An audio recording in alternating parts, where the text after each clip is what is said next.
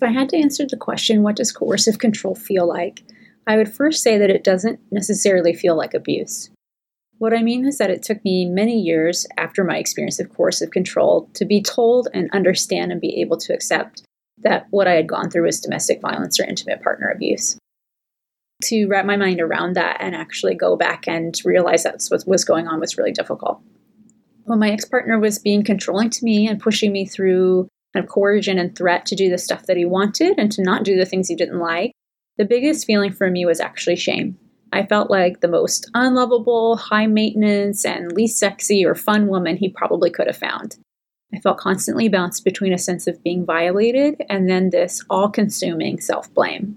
I spent more time trying to fix myself, do self-help, do therapy, get myself fixed up and in a better place than really being able to challenge or understand his behavior. What I want to share with other people is that my experience of coercive control didn't feel like the way domestic violence is sometimes portrayed.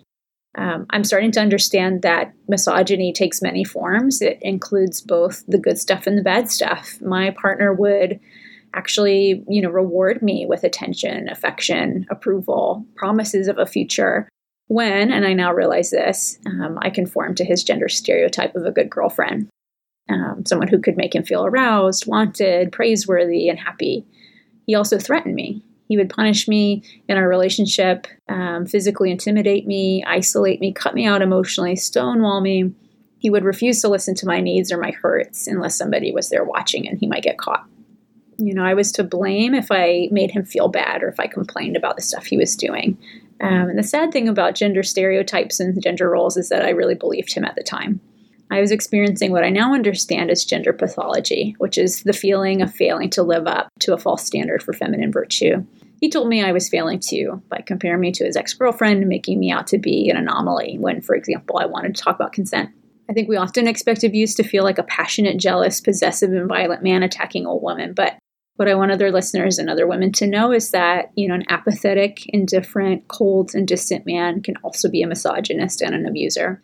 You can be a woke, healthy, vibrant woman and feel like a failure. Feel at fault, feel worthy of blame. But you're not, and his behavior is not okay.